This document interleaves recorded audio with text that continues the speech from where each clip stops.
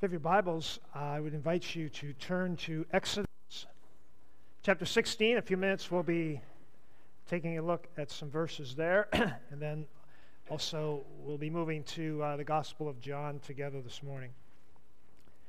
I don't know if you've ever found yourself in a place where all of a sudden you realize that this could be a very dangerous situation you're in, and had people that you were responsible for with you. Okay? Now, that has happened to me a few times. My wife would say more than a few times, but, serious danger just a few times, but I will admit that there have been a few occasions. I was thinking back, just scrolling back, a couple came to mind. Here was one of them. This is Chimney Rock. How many of you recognize? How many have ever been there? So we took a little tour guide up to the base of Chimney Rock, and we had about 40 minutes to kill, and the tour guide was there with a bunch of people, and I just decided I didn't want to just look at it. I kind of wanted to experience Chimney Rock. So I and my children, who were quite small at the time, I decided to venture up, and we actually went up to that place where it goes up like this. And it actually is a little steeper than it looks. And so we're up there with my children. My wife is down standing next to all of these women, all of these mothers, who are talking about this man with his children and how irresponsible. And on that day, I was not her husband. Those were not her children. She never claimed me when we were there. But I discovered something I had known. I knew this, but I forgot it. Things are a lot steeper coming down than going up. So we went up, it's going fine. I thought this is going to work. And we turned around to go down. I said, my goodness, I'm feeling shaky, and I got 3 kids with me. And so we ended up sliding on our rear ends. I think I was holding one of the kids in my lap. And we spent the next 20 minutes navigating down. And that was one of those times where I thought, I shouldn't be here with my children. Okay, I admit that was one of those situations. The other one I've been in 3 times, and this is another shot, has been up in the Boundary Waters. And I remember when I had our 2 children and potentially my future son-in-law and a daughter-in-law with, and we were up on one of the larger lakes in the Boundary Waters.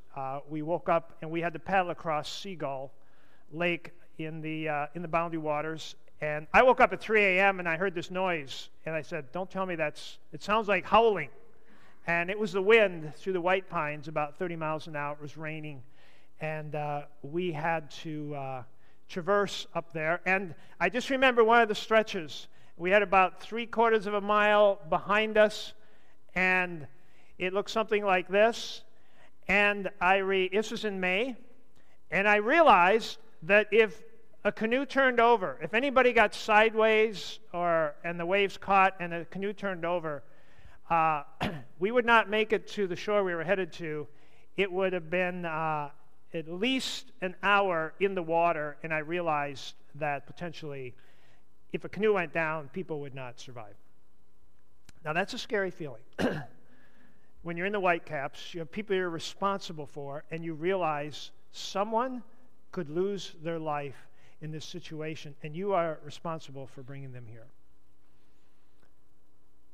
I was thinking about how Moses must have felt when he convinced these people to leave Egypt. It was a trip that would normally take, they say, about 11 days, and God took them on a different route. They were nowhere close to making it. They'd been out 30 days. They estimated about 30 days worth of provision, and they're out of food. They've already struggled with water. You're in the wilderness. It's probably hot. You need a lot of water. And so here they are in Exodus 16, and they're in this place, and it's the wilderness of sin, it's called, and they're there, and they are out of food. And there's over 1 million people. And I have to tell you, there's no amount of ingenuity, no amount of wilderness skill, no amount of creativity that can find food for 1 million people. Here you are. There's nothing there. You have to picture the situation. There are children, little children, hundreds of little children, who in a week are going to starve to death if something doesn't happen that's beyond what you could even imagine. I mean, Moses is a human being. I mean, he had to have laid in his tent and thought, I'm responsible for these people. And within 10 days, the entire nation of Israel could be extinct. And I'm the one that led them here. So I really appreciate Moses and what he did and the risk here that he took in following God. And so here's what happens. And many of you have heard the story. Some of you have maybe not heard this story. But in Exodus 16, they're out of food. There's no hope of, there's no vision there of how they could ever get food, and this is what happens. It says the whole Israelite community set out from Elim and came to the desert of Sin, which is between Elim and Sinai, on the 15th day of the second month after they had come out of Egypt. In the desert, the whole community grumbled against Moses and Aaron. The Israelites said to them, "If only we had died by the Lord's hand in Egypt. There we sat around pots of meat and ate all the food we wanted, but you brought us into this desert to starve this entire assembly to death." That's what you've done, Moses. You have brought us here to starve all of us to death. Don't think those words didn't stick in Moses' mind. Then the Lord said to Moses, "I will rain down bread from heaven for you. The people are to go out each day and gather enough for that day. In this way I will test them and see whether they will follow my instructions. On the sixth day, they are to prepare what they bring in, and that is to be twice as much as they gather on the other days." So Moses and Aaron said to all the Israelites, "In the evening you will know that it was the Lord who brought you out of Egypt." Well, it was called manna, this bread that God was going to bring down from heaven. There's about 15 different passages in the Bible that talk about this manna. And if you just look ahead a little bit in chapter 16 to verse 31, it says the people of Israel called the bread manna. It was like white coriander seed and tasted like wafers made with honey. So, it was like coriander seed. Here's a picture. I just saw that because I thought, what does coriander seed look like? And this is what coriander seed looks like.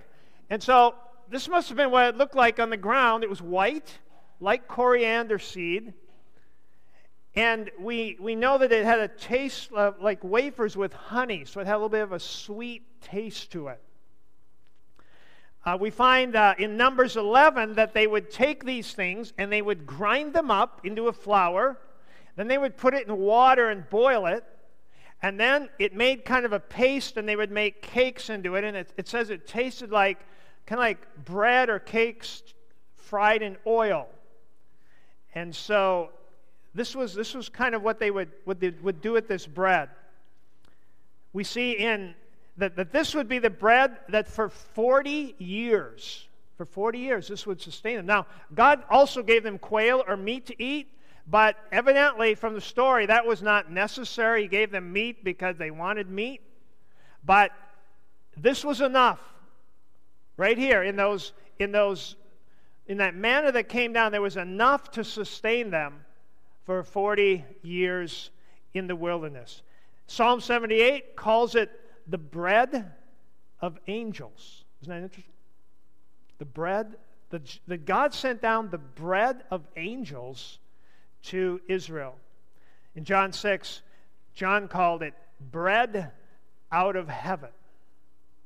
Now, we read these things and we never really stop and think about them. So I was thinking about them. I was sitting in a deer stand yesterday for 11 hours. And so I was thinking about this. And I thought, bread from heaven. I mean, it's a long way from heaven, isn't it? And that's a long delivery every day from heaven. And I mean, is it formed in the atmosphere? I mean, it like rains down? How does God get it from there to here? Is it just created out of nothing in the atmosphere? Is it transported immediately from heaven? And I was just thinking all this stuff, and I thought, this is pretty amazing. That every day, this bread came from heaven to supply the needs of the people of Israel. One of the great miracles that God showed those people. Now, there's a few things that were interesting about it. I'm just going to mention them, and then we're going to come back to this a little later. Just a few things about this manna. Number one, it was given to everyone. Everybody had access to it. It wasn't for a few or for the wealthy or for those who could afford it. It was freely given to everybody. Everybody had access to this bread. Number two, the people had to go out and gather it. If they didn't go out and gather it, they would go hungry. So you had to do something. God would provide it, but you had to go out and gather it and prepare it for your nourishment. Number three, it came on a daily basis. Came on a daily basis. And so every morning when they got up, it was there. And we learn, as we read about this in some of the other passages, that by early afternoon, if you didn't get it, it was gone. It would like melt away under the sun and just kind of disappear. So they had to get it. Came every morning. Number four, they could not take more than what they needed for that day. So this makes sense, doesn't it? Why not go out on Monday and collect enough for the week? And that way, God only has to make it one day, and we only have to gather it one day. But that's not the way it was. And when they tried to do that, and they did, of course, they went, God said, just take enough for one day. They took enough for 2 days, and by the next morning, it had rotted, and it was full of worms. Not a very good... God missed the preservatives in this when he made it, but he did it by design. He did not want them to be able to gather only enough for one day.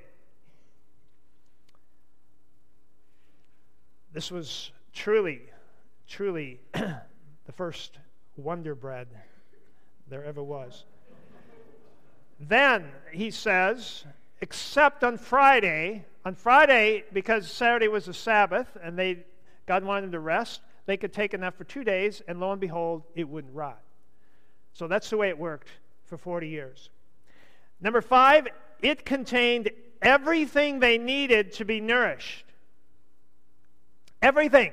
All the protein, all the vitamins, all the sugars, all the oils. We take all this stuff and eat all these 4 balanced food groups in this one piece of bread.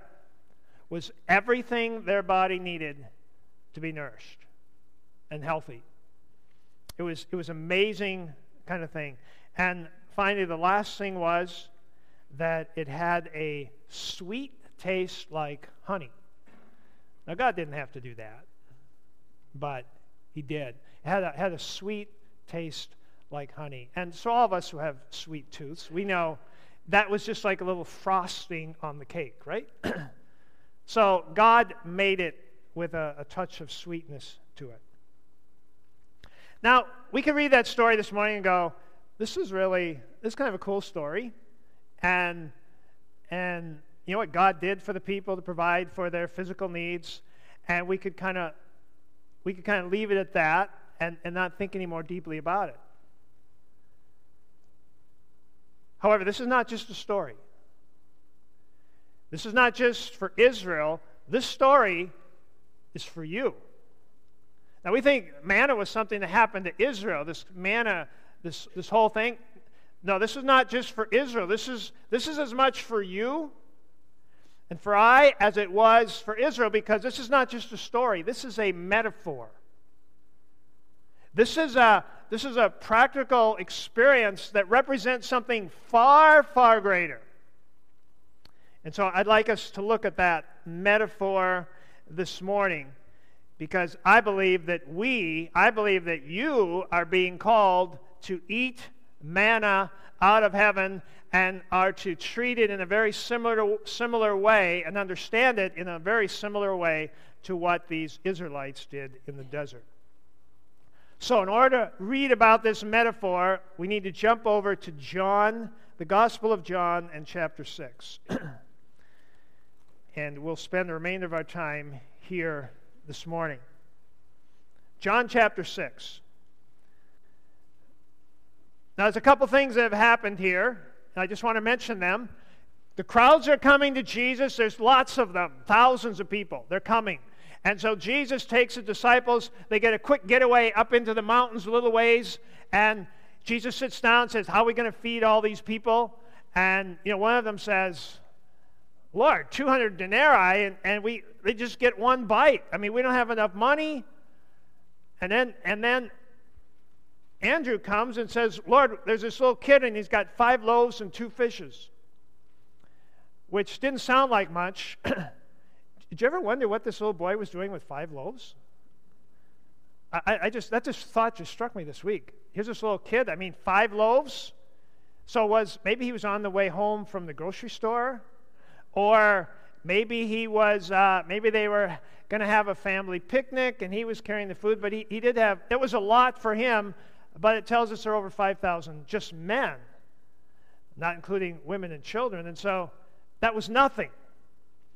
And so this miracle takes place where Jesus takes those 5 loaves and 2 fishes and starts breaking them, and he keeps breaking them, and all of the 5,000 people ate, and they had 12 baskets left over. And everybody knew what had happened.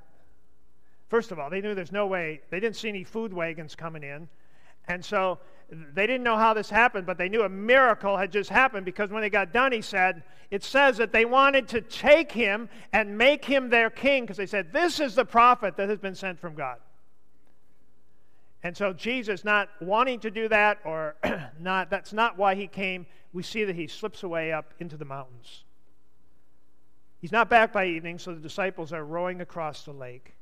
Jesus walks out on the water, and he comes to them. They're obviously scared to death to see somebody walking on the water, and they take him into the boat, and it says in the text, it says they took him into the boat, and immediately they were on shore at their point of landing. So evidently they were teleported somehow to another miracle that Jesus does there in their midst.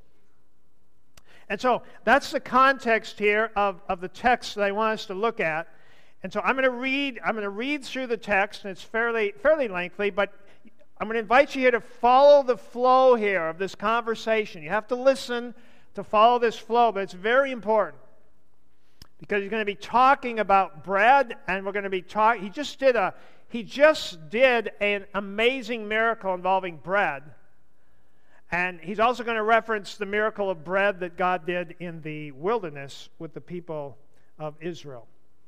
So we jump in with verse 26. We'll go down to 35, and then we'll jump a little farther. So, verse 25. People come. Jesus had gone across the lake. The people get in boats, and they come over the next day, and they find him. This is the day after the feeding of the 5,000. It says, when they found him on the other side of the lake, they asked him, Rabbi, when did you get here?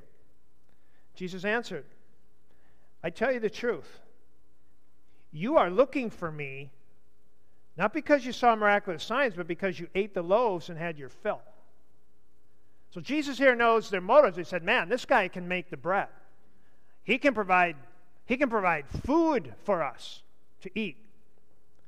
Do not work for food that spoils, but for food that endures to eternal life, which the Son of Man will give you. So now Jesus, right in the beginning here, is going to be contrasting manna, physical food, the physical breaking of the loaves, with a metaphor, something far greater.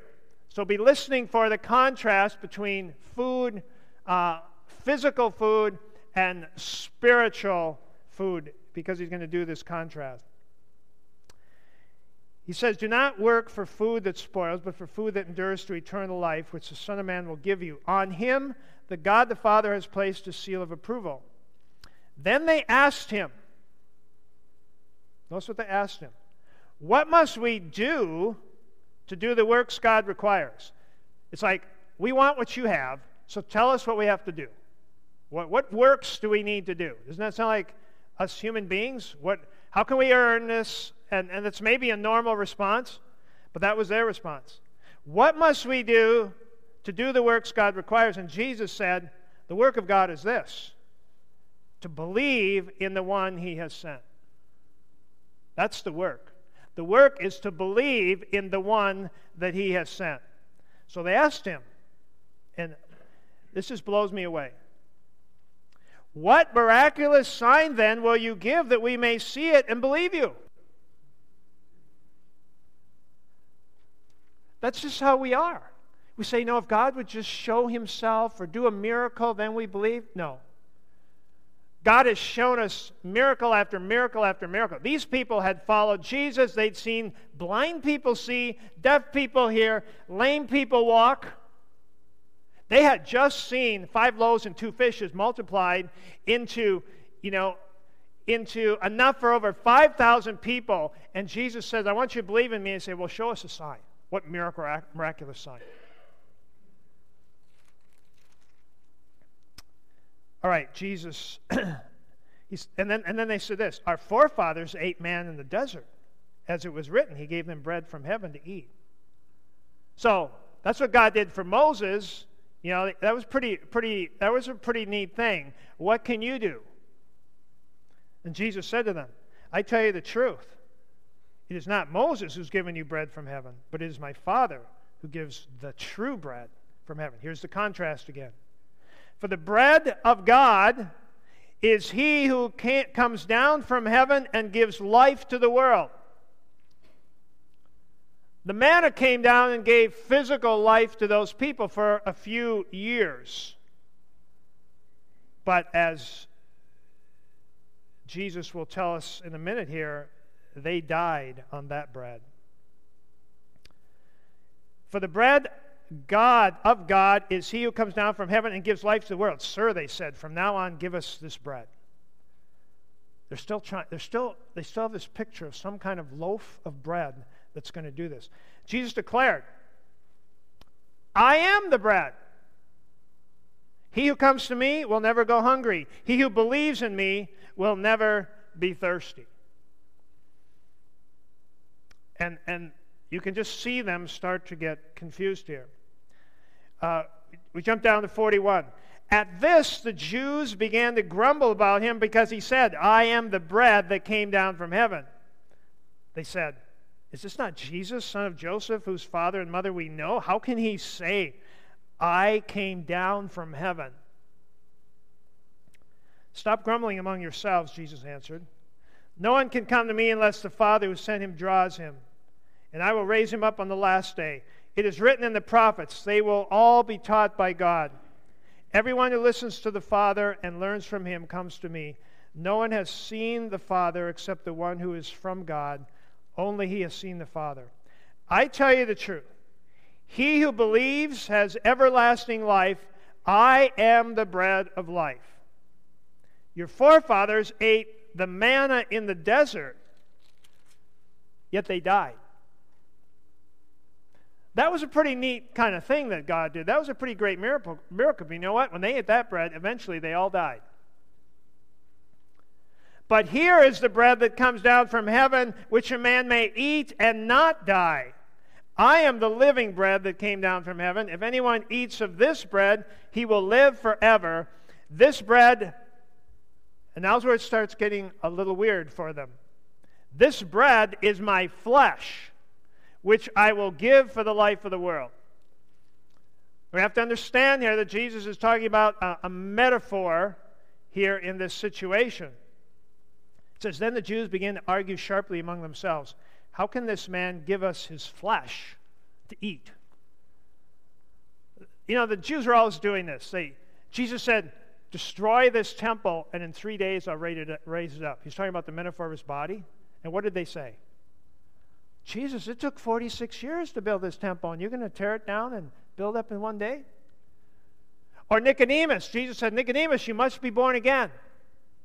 Nicodemus goes, you mean I have to go back into my mother's womb and be born again?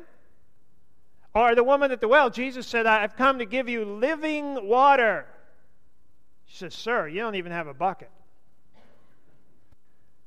And so now Jesus says, I have come that you might eat of my flesh. And they're arguing, and they said, how can this man give us his flesh to eat? Jesus said to them, I tell you the truth. Unless you eat the flesh of the Son of Man and drink his blood, you have no life in you. Whoever eats my flesh and drinks my blood has eternal life, and I will raise him up at the last day. For my flesh is real food, my blood is real drink. Whoever eats my flesh and drinks my blood remains in me, and I in him. Just as the living Father sent me, and I live because of the Father, so the one who feeds on me will live because of me. This is the bread that came down from heaven. Your forefathers ate manna and died, but he who feeds on this bread will live forever. And he said this while teaching in the synagogue in Capernaum.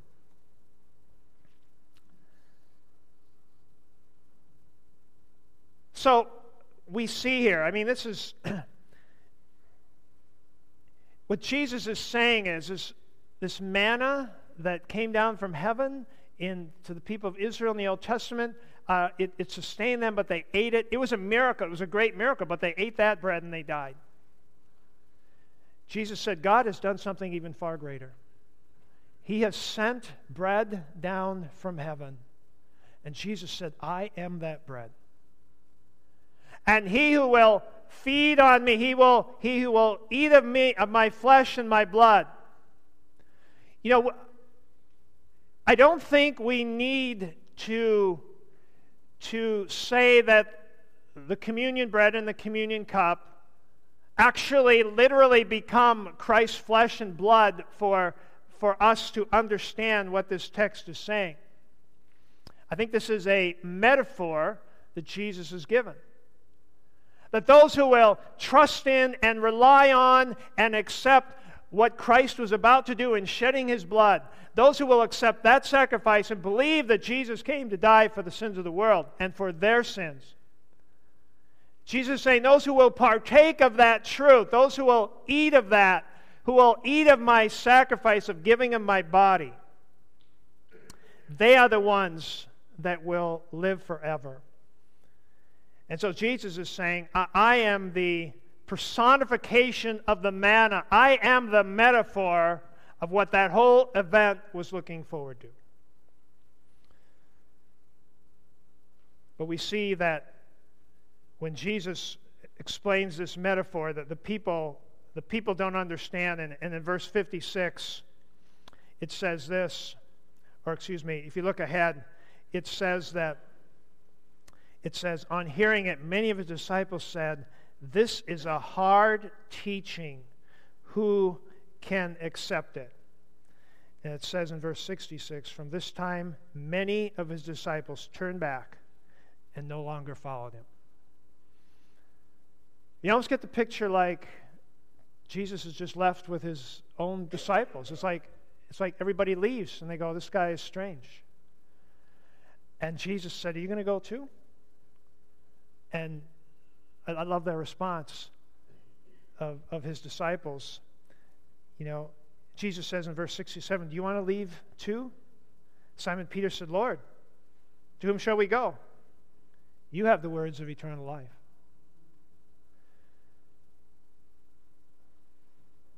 We are seeking to know how we can abide in Christ, how we can abide in him.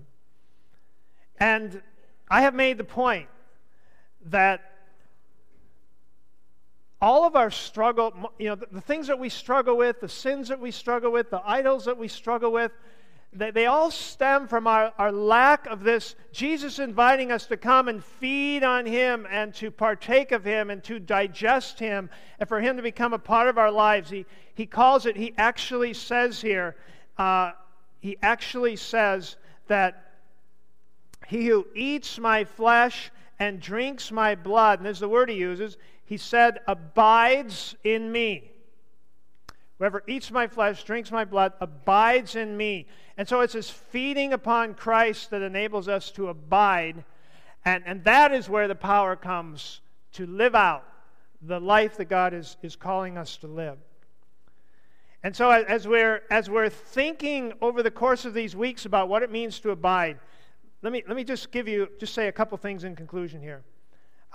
Number one, if you go back through that list of things that was true about the manna, just think about this. Number one, he was given to everyone. He was given to everyone. This bread, the Bible says Jesus uses a word about 6 times. Verse 35, verse 47, verse 51, 54, 56, he says, whosoever. Whosoever. Whosoever means you. That means me. Whosoever will feed on me. Whosoever will do this will have eternal life. Whosoever. In 1 John 2:2, it says, Christ was the atoning sacrifice, not just for us, but for the sins of the whole world. And so this is made available to the whole world. Jesus said, I am the manna from heaven. Whosoever will may come. Second thing, he is the one we must seek. He is the one we must seek. This isn't home delivery pizza. People had to go out. They had to gather the manna. There was something they had to do. They had to go out. If you want to abide in Christ, you have to seek him. The Bible says you'll find him when you seek him.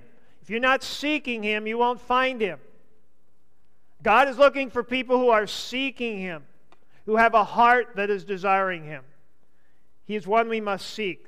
Number 3, he comes on a daily basis. He comes on a daily basis.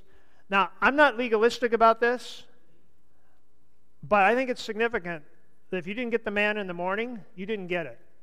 You need to go out and get that in the morning. I think you need to seek Christ in the morning. Now, I know some of us are not morning people, but I think every day when you wake up, as we'll see in a moment, that manna was just enough for one day. Come tomorrow, you're going to need a fresh supply of God's nourishment. And you need that before you start the day. You don't need that halfway through the day or 2/3 of the way or at the end of the day. You need that at the start of the day. So I would challenge you, if you want to abide in this Christ, if you want to nourish and feed on him, that you consider doing this at the start of your day. Number 4, he doesn't give us more than we need for that day. He doesn't give you enough for tomorrow. You say, I don't know how I can make it to tomorrow. You don't have to make it to tomorrow. You just have to make it through the day. Because God doesn't give you strength for tomorrow, today. He just gives you strength for today, today. Then tomorrow you go back and you seek him, and he'll give you more strength. And every day, day by day, he'll give you strength. He doesn't give you strength week by week. It's not come on Sunday and you'll have enough strength for the week. You need that strength every day. You need to seek him every day. Number 5, he is everything we need. He has everything we need to be nourished. I know it's simplistic, but really Christ is all you need. If you have him, you have everything you need for life. And if this life is gone, you still have life. If you have Jesus, you can have everything in this life, and if you don't have Jesus, you have nothing. And so Jesus is all we need. He is the complete nourishment that we need. And finally, number 6, he has sweet things in store. You know what's interesting is that in the land that God promised, he said it was a land flowing with milk and what? Honey. Isn't it interesting? God puts a taste of honey in the manna. And I think God puts a taste of glory of what's to come. As he nourishes us, you know, what we have in him is just a foretaste of the glory that God has in store for his people. And so we are to eat of this manna. I think there's some very real analogies. You might want to take some time and think about that, between the manna for Israel and this manna come down from heaven. Well, early on in this conversation with the crowds, they came, and this is what they said, and I mentioned earlier. They said, what must we do to do the works that God requires? And Jesus answers them in verse 29. He says, the work of God is this, to believe in the one whom he has sent. To believe in the one whom he has sent.